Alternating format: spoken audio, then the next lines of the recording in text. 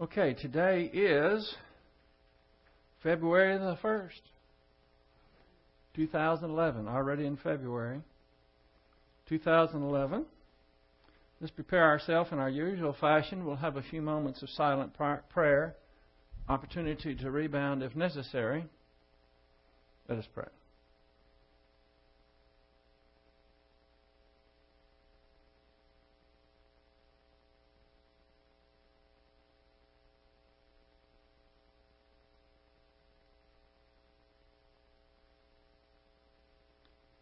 Heavenly Father, we're so thankful that you are the all-powerful, almighty God that longs to hear from us. We're so thankful that you hear our prayers, that you instruct us to give us our issues and our problems. We pray that you will be with Sherry Pennison, that you'll help her to not have any fear or anxiety, and with Bob, her husband, that he will faith rest as she goes into surgery, probably in surgery right now. We pray that you'll be with the doctors, that you will guide them and help them to do whatever is necessary for her to recover. We fully realize that you are the great physician, and our prayers all go to her, that she'll be able to get back on her feet, and that both her and Bob will use the doctrine that they've learned to glorify you and to go through this trial and be able to give you glory through it. And our prayers and best wishes go with them.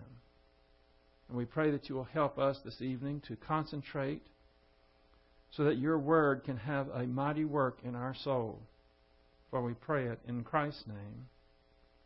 Amen. You may have been hearing all the falderall that is going on in Egypt. Things continue to percolate worldwide. And we had a lot of news coverage on that this evening. And it's hard to tell exactly what is really going on over there. The news has, for the most part that I can tell, characterize it as people who are desiring freedom, and they are taking steps in order to provide freedom that they don't have. And certainly, we would be well wishers for anyone who would desire freedom. However, we have to be careful, because you'll remember back when the Shah of Iran, which was a dictator, was not running the show the way that our government thought that he ought to, specifically Jimmy Carter. And so they did all they could to oust the Shah. And what did they get instead? Something much worse. Ayatollah Khomeini. And they took hostages. We were embarrassed before the entire world. Things got much worse. And I have something from an article from another paper that shows that hopefully this won't be the case again. It appears that Mubarak is a dictator, and no doubt he is not someone that we would like to be under. However, we have to be careful that those who are trying to overthrow their government at this time isn't going to come up with something worse. You know what just happened recently in the Gaza Strip, where they voted. This isn't voting, but they voted, and now they have Hamas, a terrorist organization, in control of the government. This few paragraphs here from this article says, it's the character of the people that may be a bigger problem than the character of the regime they seek to overthrow. According to a Pew Opinion survey of the Egyptians from June 10th, 59% said that they back Islamists. Only 27% said they back modernizers.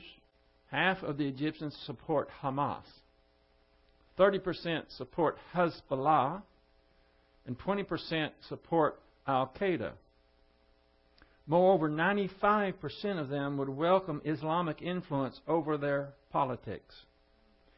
When this preference is translated into actual government policy, it is clear that the Islam they support is the Al-Qaeda version.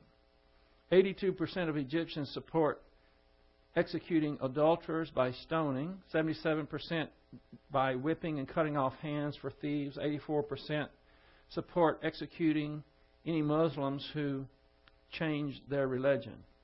Did you hear that? When given the opportunity, the crowds on the street are not shy about showing what motivates them. They attacked Mubarak and his new Vice President Omar Suleiman as American puppets and Zionist agents. The U.S. protesters told CNN News is controlled by Israel. They hate and want to destroy Israel. That is why they hate Mubarak and Suleiman. You know that Mubarak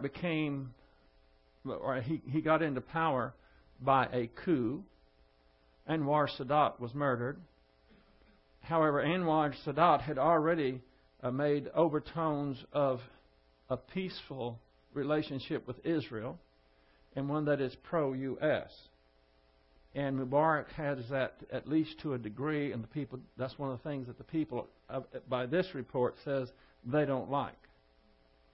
What all of this makes clear is that if the regime falls, the successor regime will not be a liberal democracy. Mubarak's military authoritarianism will be replaced by Islamic totalitarianism. The U.S. greatest Arab ally will become its greatest enemy. Israel's peace partner will again become its gravest foe.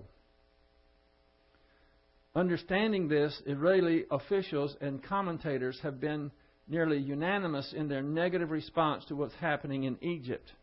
So the Jews know that this is not a good thing that's taking place there. The IDF, Israeli Defense Force, the National Security Council, all intelligence agencies, and the government as well as the media have all agreed that Israel's entire regional approach will have to change dramatically in the event that Egypt's regime is overthrown. None of the scenarios under discussion are positive. I keep saying, if you want to know what's going on in the world, where do you look? You look towards Israel. And this is another negative. Remember, it was only a week or so ago that I told you that there are those within Israel itself who are already ready to throw in the towel and surrender to an Arab state, which is essentially suicide for Israel. So things, as they move and are taking shape in Israel, makes us recognize that Jesus Christ is all the closer. We don't have to wring our hands. However, we do need to stay apprised of these things and take note. Be able to read the historical trends and how they relate to the eschatology that we've been studying. And here we are in 2 Thessalonians, and right on the verge of going to Thessalonians chapter 2. But we're not there yet, so if you'll open your Bibles to 2 Thessalonians chapter 1. 2 Thessalonians chapter 1.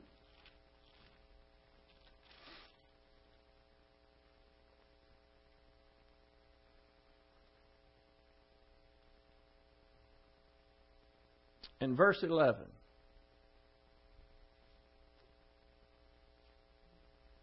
First Thessalonians chapter 2 Thessalonians chapter 1 and verse 11.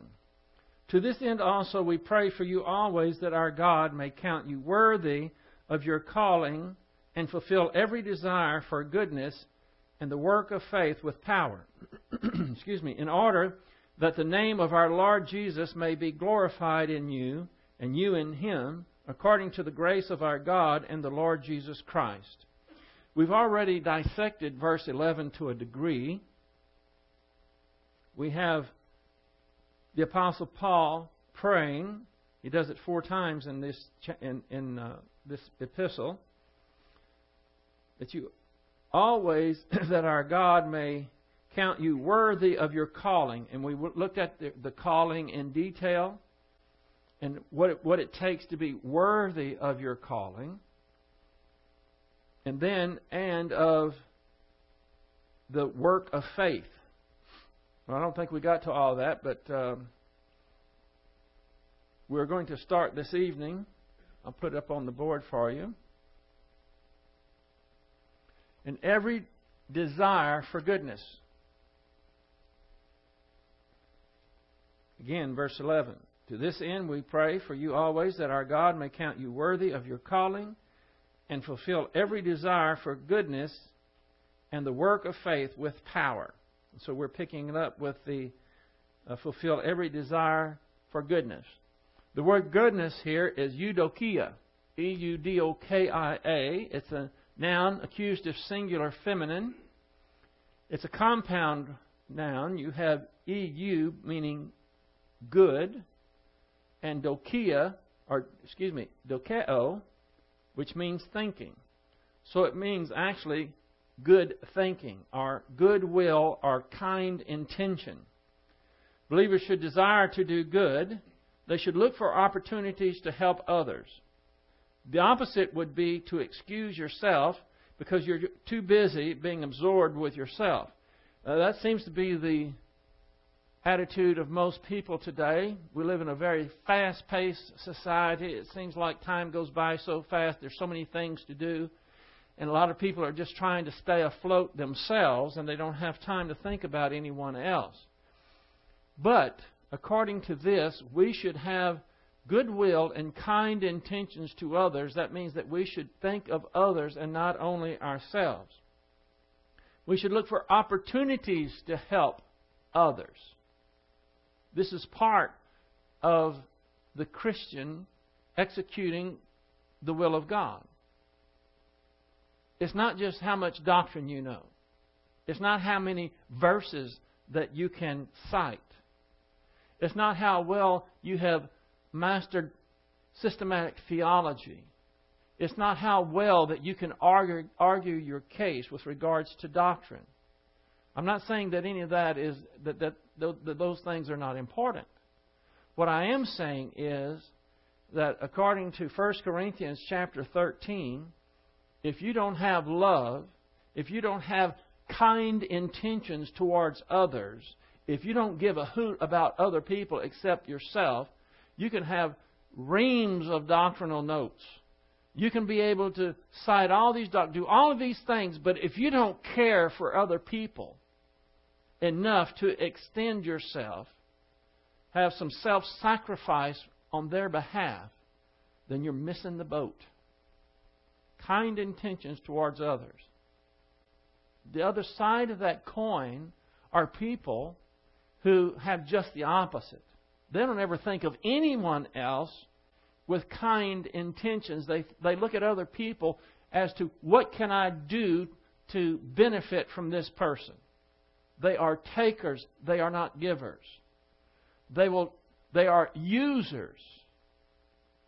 And those people certainly do not have this desire, this good thinking. I think this might be an occupational hazard of some doctrinal churches, and I hope it's not true of this one, that we are blessed exceedingly because of God's Word. And when it is exegeted properly and it goes into the soul and starts to change thinking to line up with Christ's thinking, that's a good thing. But we can't ever miss the fact that it's not just the knowledge of theological concepts and being articulate and able to express those to others. Even going out and witnessing to others. We have to have kind intentions. Want to do good to other people. And that is part of Christ being manifested in us so that we are able to reflect His glory. If we don't do that, we wind up being hearers rather than doers of the Word of God. So there's much more to this than just a phrase that happens to have a word in it. In English, it's desire, but in the Greek, this eudokia. Good thinking. Look for opportunities to help people. How many times have you had good intentions, but actually didn't follow through with them? I'm guilty of that. I think all of us are guilty of having a kind intention. Remember, I've told you before, any time that you see something that is attractive in another person, whether it's a new coat, whether it's a thoughtfulness that you have seen on their part, maybe a kindness, maybe a consideration of other people, maybe a job well done, whatever it is, when that thought comes into your soul and you don't express it, you've missed an opportunity.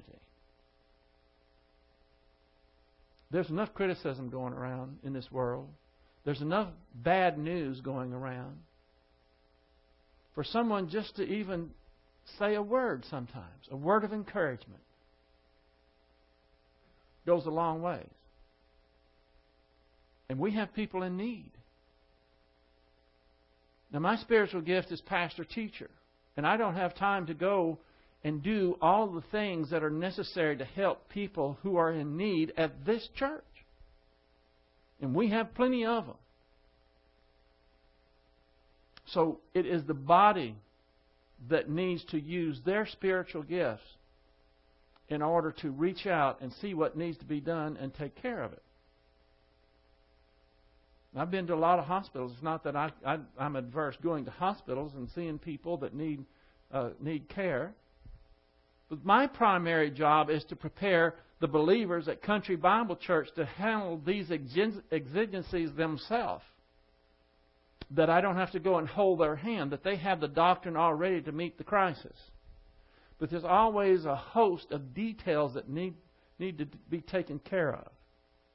When you have people who are in the hospital, people who are in a crisis situation, just because that happens doesn't mean that the grass no longer grows. They still need to cut the grass. The animals still need to be fed. Things still need to be taken care of. And the eyes of unbelievers and the world are watching you very carefully. And if you can cite all the doctrines in the world, but you don't have a caring heart, and you don't have this good intentions of kindness towards others, don't expect them to listen to anything you say as far as doctrine is concerned, because they can't get past the fact that you had an opportunity to help and you didn't do it. That makes you look like a hypocrite, and everything that you would say to them doctrinally rings hollow. Titus chapter 2, verse 14. Jesus Christ, I have that in brackets because it's not in the verse, however, that is the context. Jesus Christ, who gave Himself for us, that He might redeem us from every lawless deed and purify for Himself a people for His own possession, zealous for good deeds. Zealous. You know, I didn't look this word up. Vidal, you have your laptop there, don't you? You might look that up, Titus 2:14 in the Greek, and see if that's spoudazo, where for the word zealous there. Our old friend. How many people are zealous for a good salary above good deeds these days? Zelotes, okay. Well, that's where we get the word zealous there. Zelotes. Zealous for good deeds. Titus 3:8. I left the T off there. It should be, this is a trustworthy saying.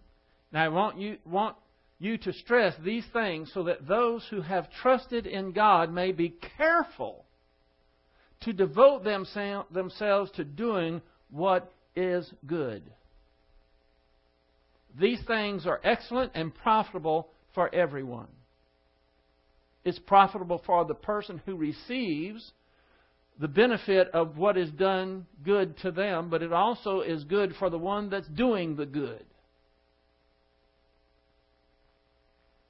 If I thought that there was a problem in this church for where people aren't really taking the lead and taking the responsibility to do good things and help fellow members, I would be on a tirade right now.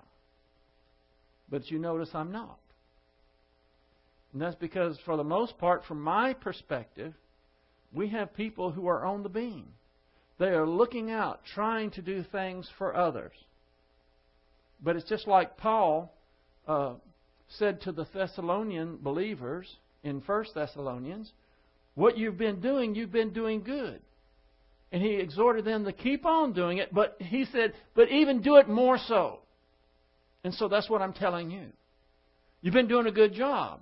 Now I exhort you to keep on doing it, only even more so. We don't have that much time left. None of us do. And this is important to God. You know, sometimes because we emphasize with regards to eternal salvation that works have nothing whatsoever to do with eternal salvation. And we don't back away from that a centimeter. That is true. But sometimes we have to be careful to where some might take it as, oh, well, we don't have to do anything. Quite the contrary. We should be zealous to good works. And they are profitable for everyone. Now let's look at the word goodness here. And fulfill every desire. We just went over the word desire. Now we're going to look at goodness. Goodness is the Greek word agathosune. Agathosune. And it's a noun, genitive, singular, feminine. It means active goodness, benevolent, having a good disposition or temperament or mood. This goodness is manifested as the fruit of the Spirit in Galatians chapter 5:22. Have you ever come in contact with believers who just have a sour disposition? They just, I'm not talking, I don't mean that they're mean people. They just don't seem happy. They may be in a job, in a rut, or somewhere that they really rather not be, and they let everybody know it. You let everybody know, well, how are you doing today? Well, what do you expect? That type of attitude. That is contrary to the goodness that this is talking about. It doesn't matter where you are or what you're doing. If you're in a go-nowhere job that you really detest, but you are making money to hold things together, then you should be thankful to the Lord for it. It's a test. Are you going to base your happiness on having a good job, or are you going to base your happiness on the fact that you have a job and the Lord is providing?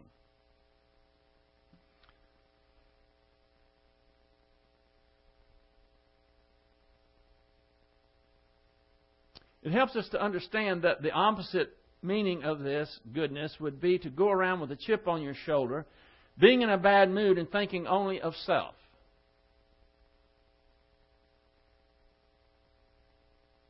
I saw a movie last night. Carrie and I saw a movie. I'm thinking about maybe putting it in the church. It's called The Last Song. It has Miley Cyrus in it. And she goes and visits her father for the summer, and she has an attitude, a horrible attitude.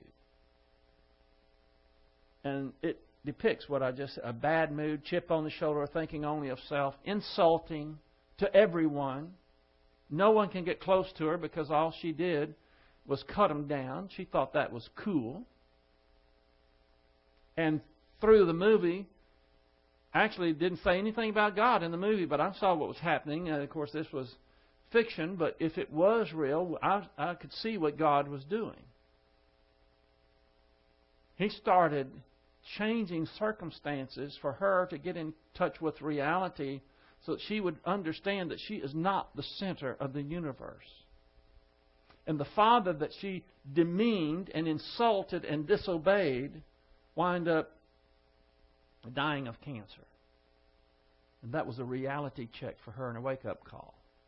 I don't want to tell you the whole thing because if I show it to you in the movie, I don't want you to know it. But there are you maybe know people like that. And I think that teenagers have a propensity towards this more than anybody else. It's cool for teenagers to be abrupt, disrespectful, and haughty. This makes them somehow appear as if they are superior with their peers. And all it means is just the opposite, is they are immature and they have a lot to learn. And I'm so thankful of the job that most of the people in this church are doing with their teenagers. Most of them are very respectful. And when they're not, I'll let them know. And you need to let them know. But when they are, you need to let them know that too.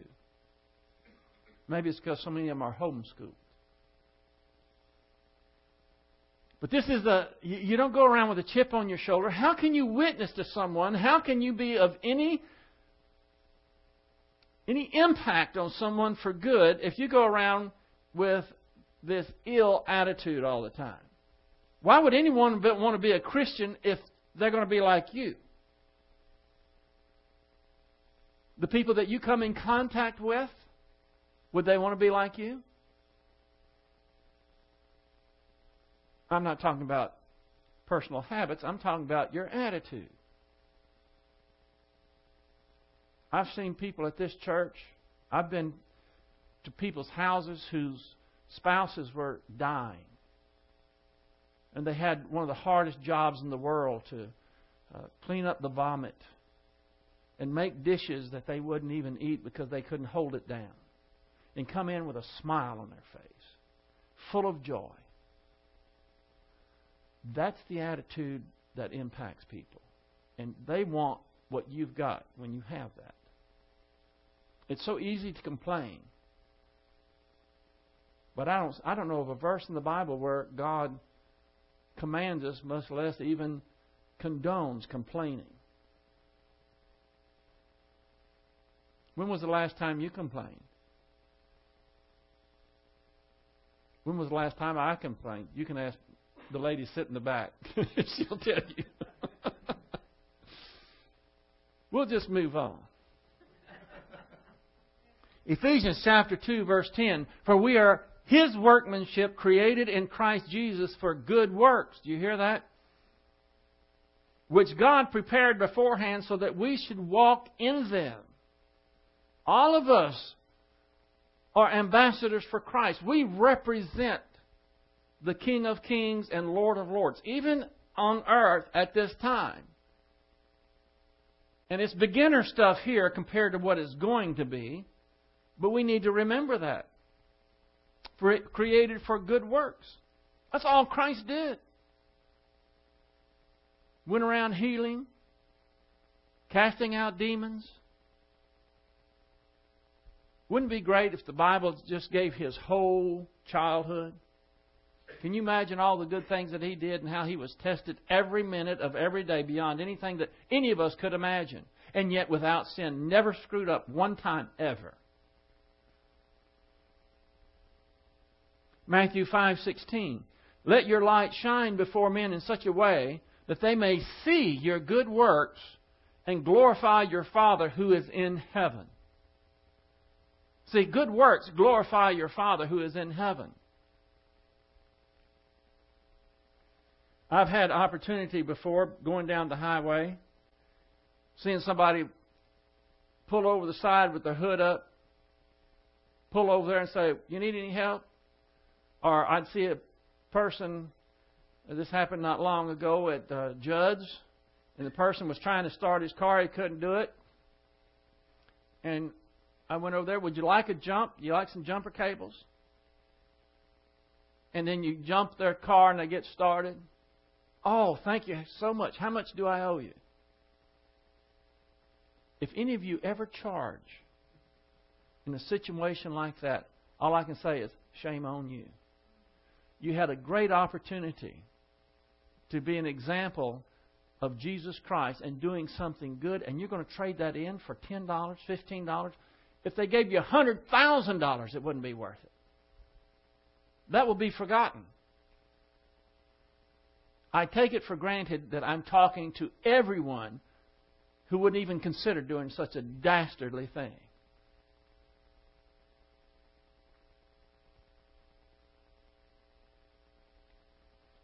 That they may see your good works. See it. You know what that means? To see a good work? It means you got to do something. You can pray for people. That's great. We all need to do that. We just got into that. Paul prayed 4 times for these Thessalonians, this one epistle. And that's great, but most people don't see that. Seeing something means you have to exert yourself to do something for somebody sometime. What if nobody knows about it? What if they don't thank you? Are you doing it for that? No, we're doing it because we're representative of Jesus Christ. And look at that. And glorify your Father who is in heaven. For someone to say that good works done with the right motivation under the filling of the Holy Spirit doesn't glorify God, doesn't know the Bible, do they? That they may see your good works and glorify your Father who is in heaven. I could give a lot of accounts of good deeds that people's done. People sitting right here in this audience, but I won't say it because it's private matter. But I'm very proud of a lot of you. And a lot of you probably have done things I don't even know the good deeds. But this exhorts all of us. Look for opportunities to do good deeds. Colossians 1:10. So that you will walk in a manner worthy of the Lord. Remember we were talking, that's one of the things, that you will be worthy. To please Him in all respects, look at this, bearing fruit in every good work. And increasing in the knowledge of God. I think that if you're really increasing in the knowledge of God, that somewhat of an axiom of that is doing good works. I don't know how someone can be growing in grace and knowledge and say, nope, not me. I'm too busy studying. I'm too busy going to Bible class. I've got things to do. Don't give me your problems. If that's the case, you're not really growing, are you? It's one and the same. 1 Timothy 6:18. Instruct them, that would be those who are rich, which is the context here, to do good, to be rich in good works, and to be generous and ready to share. Unfortunately, most people who are wealthy have an attitude of, it's mine, it's not yours.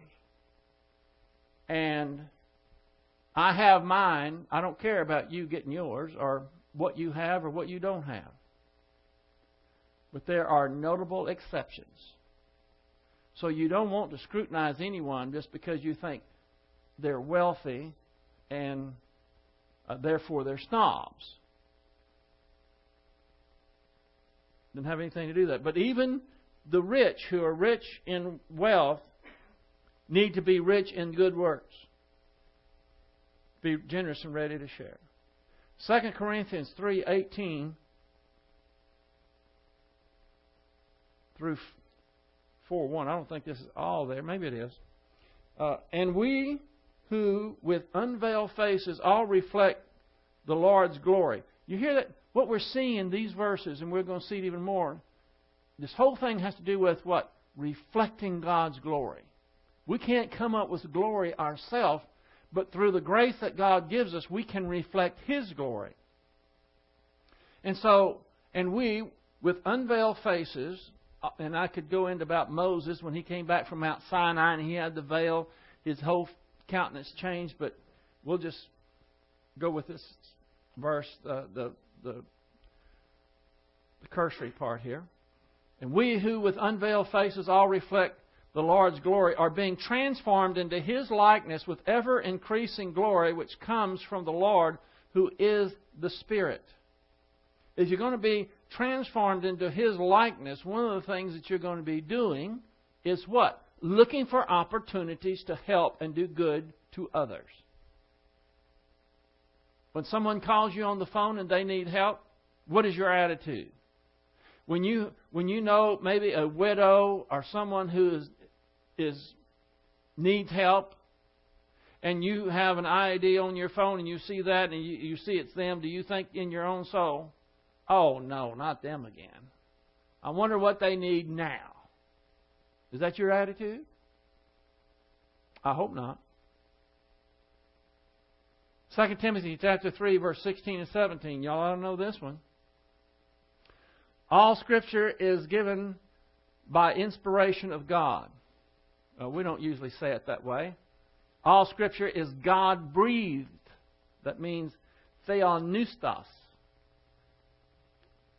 And is profitable for doctrine, for reproof, for correction, for instruction in righteousness, that the man of God may be thoroughly furnished unto what? All good works. Yes, Michael.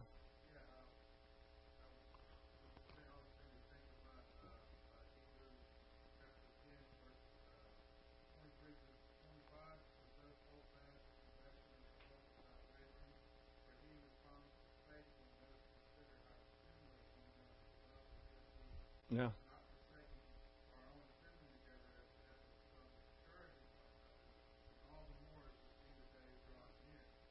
I've got that just a little bit in my notes. No. I've got it's another one a little bit further down, but that's a good one.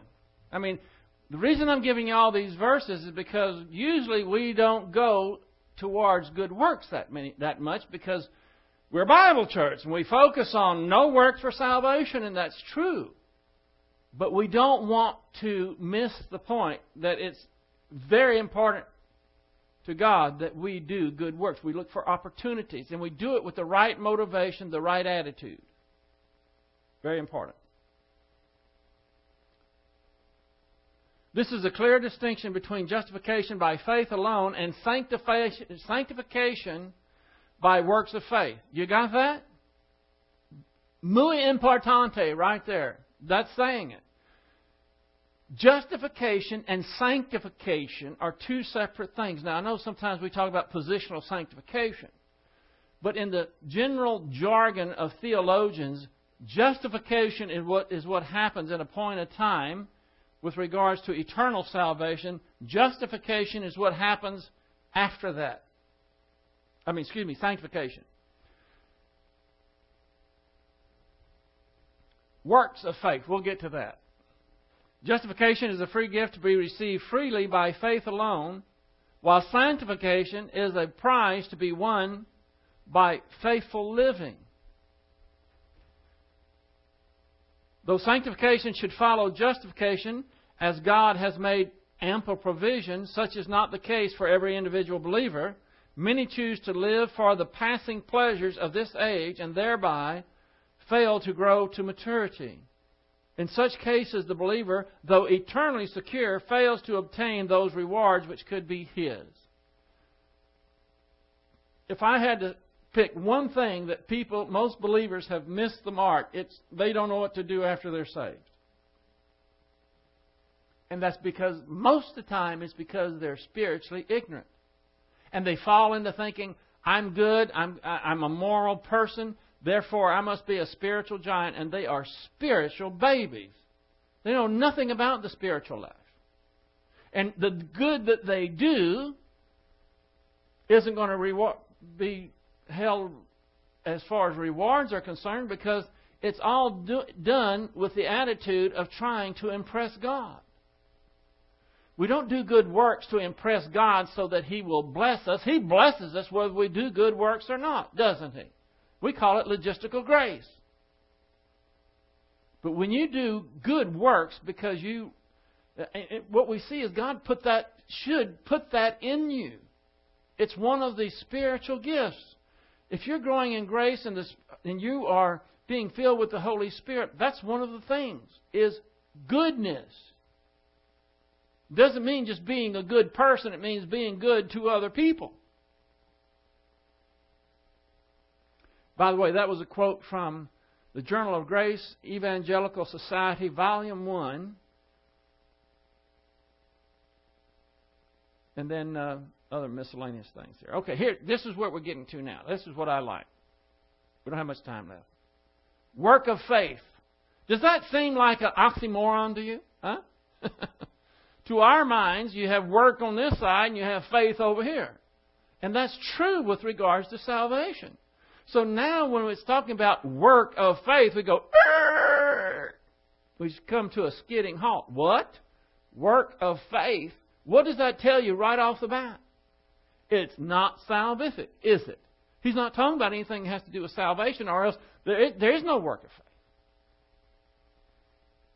So work of faith has absolutely, look at it, has nothing to do with eternal salvation, which is a gift of God freely received through faith in Jesus Christ. However, work of faith in this verse relates to sanctification, not justification. See, when you believe in Jesus Christ, the judicial sentence against you is gone. That's expiation. It's gone. It's a judicial case. It's impossible for you to be condemned judicially, according to Romans 8:1. But we're not talking about the judicial here. We're talking about the sanctification. Sanctification means being set apart.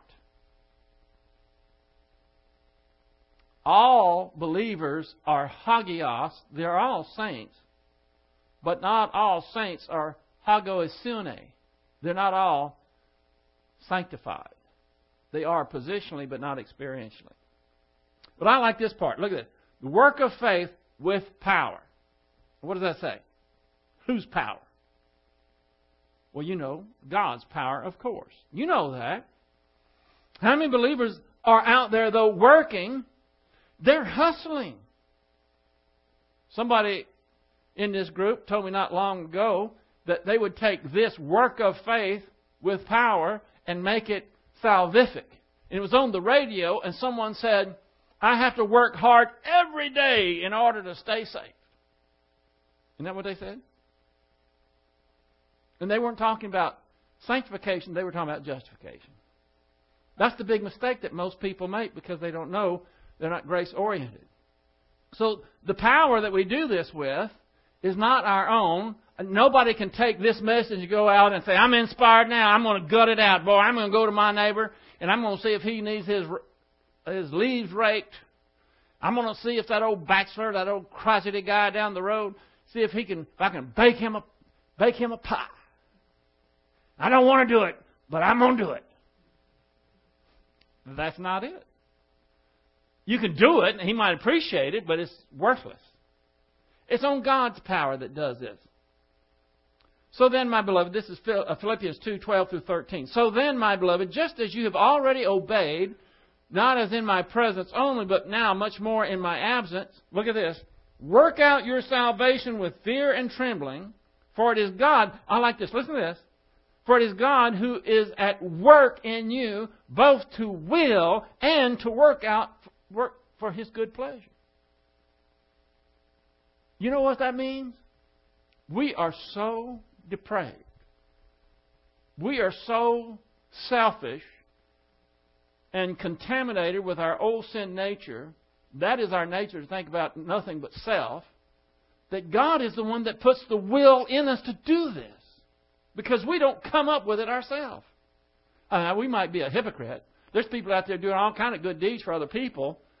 But they've got an agenda. They've got a reason. Maybe they're running for office.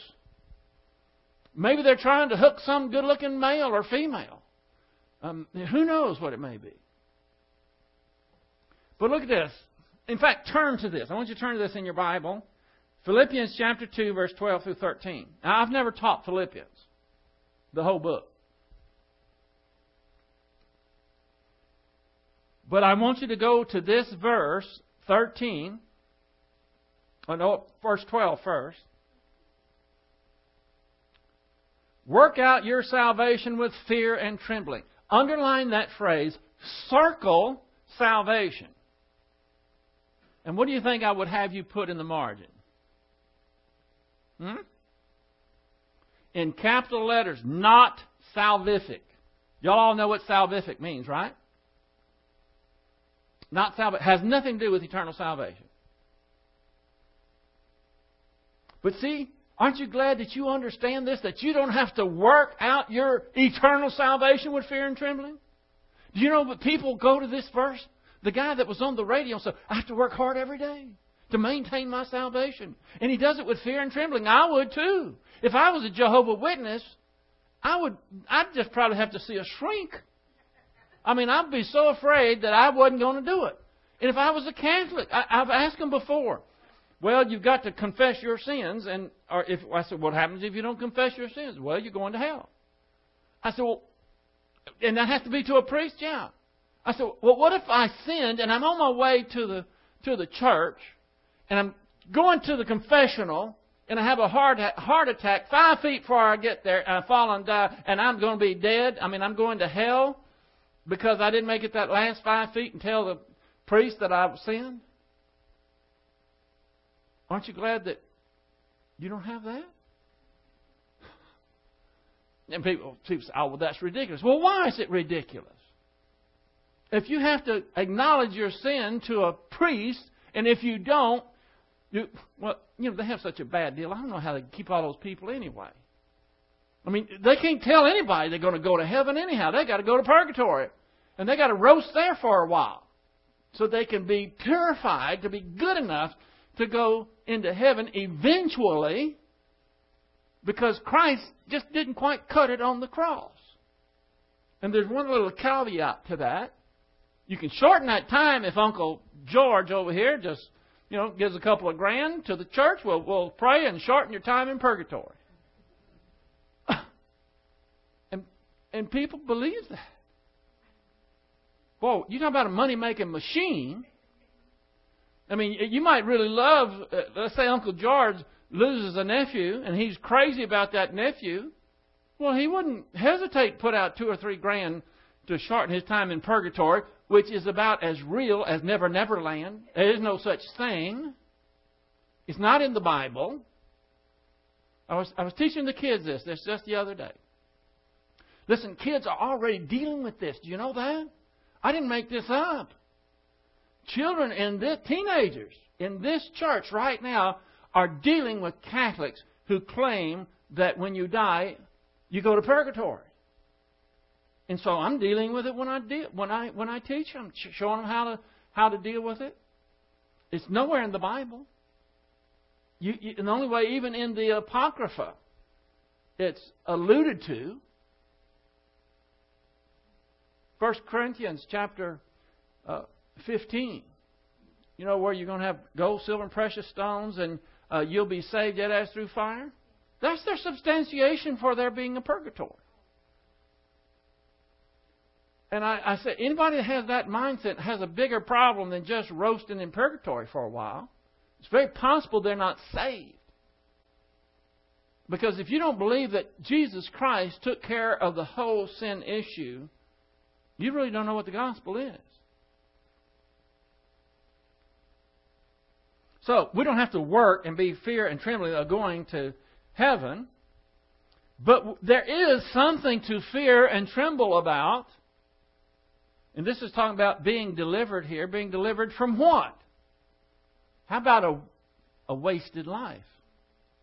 If you don't have doctrine, first of all, if you're not a believer, second of all, if you don't have doctrine, you might be walking around, and your heart might be beating, but you're as dead as a doornail.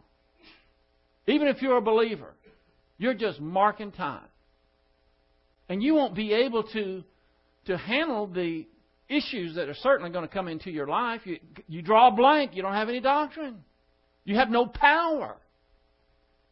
And so you're going to be a failure. You can make bad decisions, and then while you're stewing in that broth, God is going to turn up the heat with divine discipline. And most people just get bitter. This isn't fair. Why does this have to happen to me? And they get deeper into it, and finally God might just take them out, send them to death. They go out kicking and screaming and clawing. And what awaits them? The judgment seat of Christ, where they're going to be utterly ashamed. And then they'll be a peon in heaven for all eternity. I know. Well, they'll be in heaven. Give me a break. People need to wake up. Why do they think that God leaves them on this earth after they're saved? I used to be a member of West End Baptist Church. My dad was a deacon. And every time those church doors were open, we were there. And they had an evangelist come in one time by the name of Angel Martinez. And he gave one of the best scenarios that I've ever heard with regards to when you're saved, it's a done deal. He had people, they had altar calls, and they would come down here. And he said, you know, if Jesus Christ did not take care of your sin problem, and you walk down here and you have a confession of faith, and you say, I believe in Jesus Christ, he said, if you don't have eternal security, the best thing that I could do for you is have a 45 under here and pull it out and blow your brains out. That way you know for sure that you're going to heaven.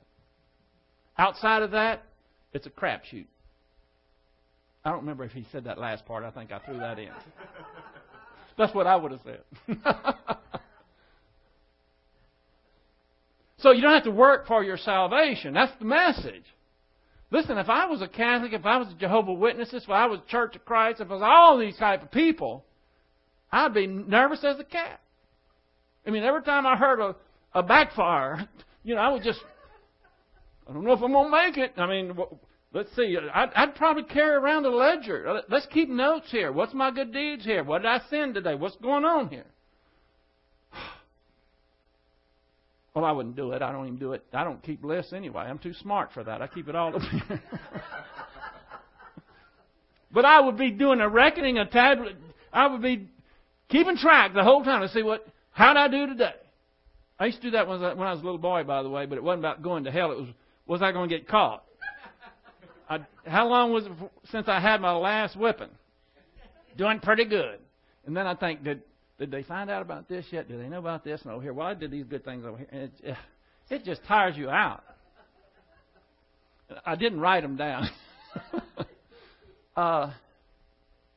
Both to will and to work His good pleasure. So what this is saying is our God is so great and we are so wormy. I mean, there's nothing good in us.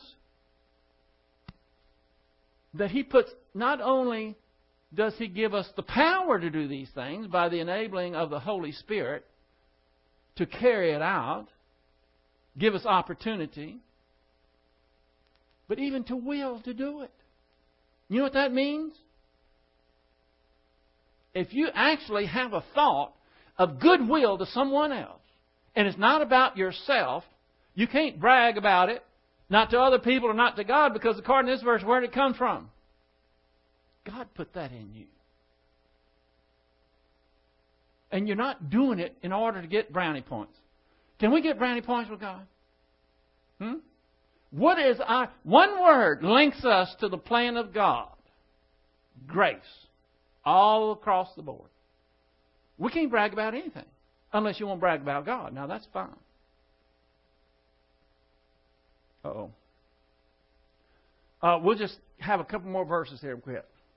John 15:5. I am the vine, you are the branches. He who abides in me and I in him, he bears much fruit. For apart from me, you can do nothing.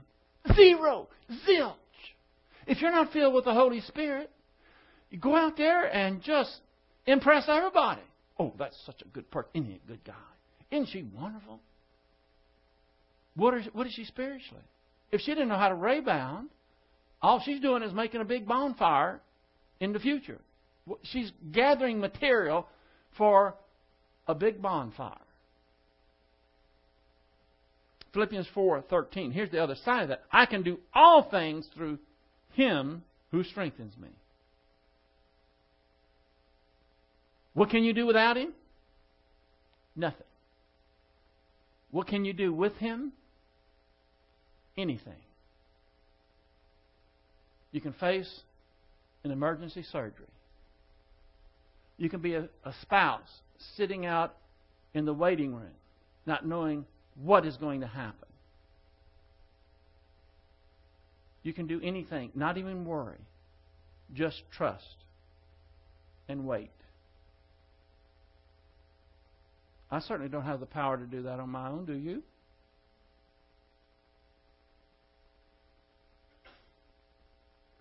We're going to continue this next time. Heavenly Father, we're so thankful for what a wonderful God we have. You want to do the heavy lifting for us. We pray that you'll give us the good sense to trust you to do it.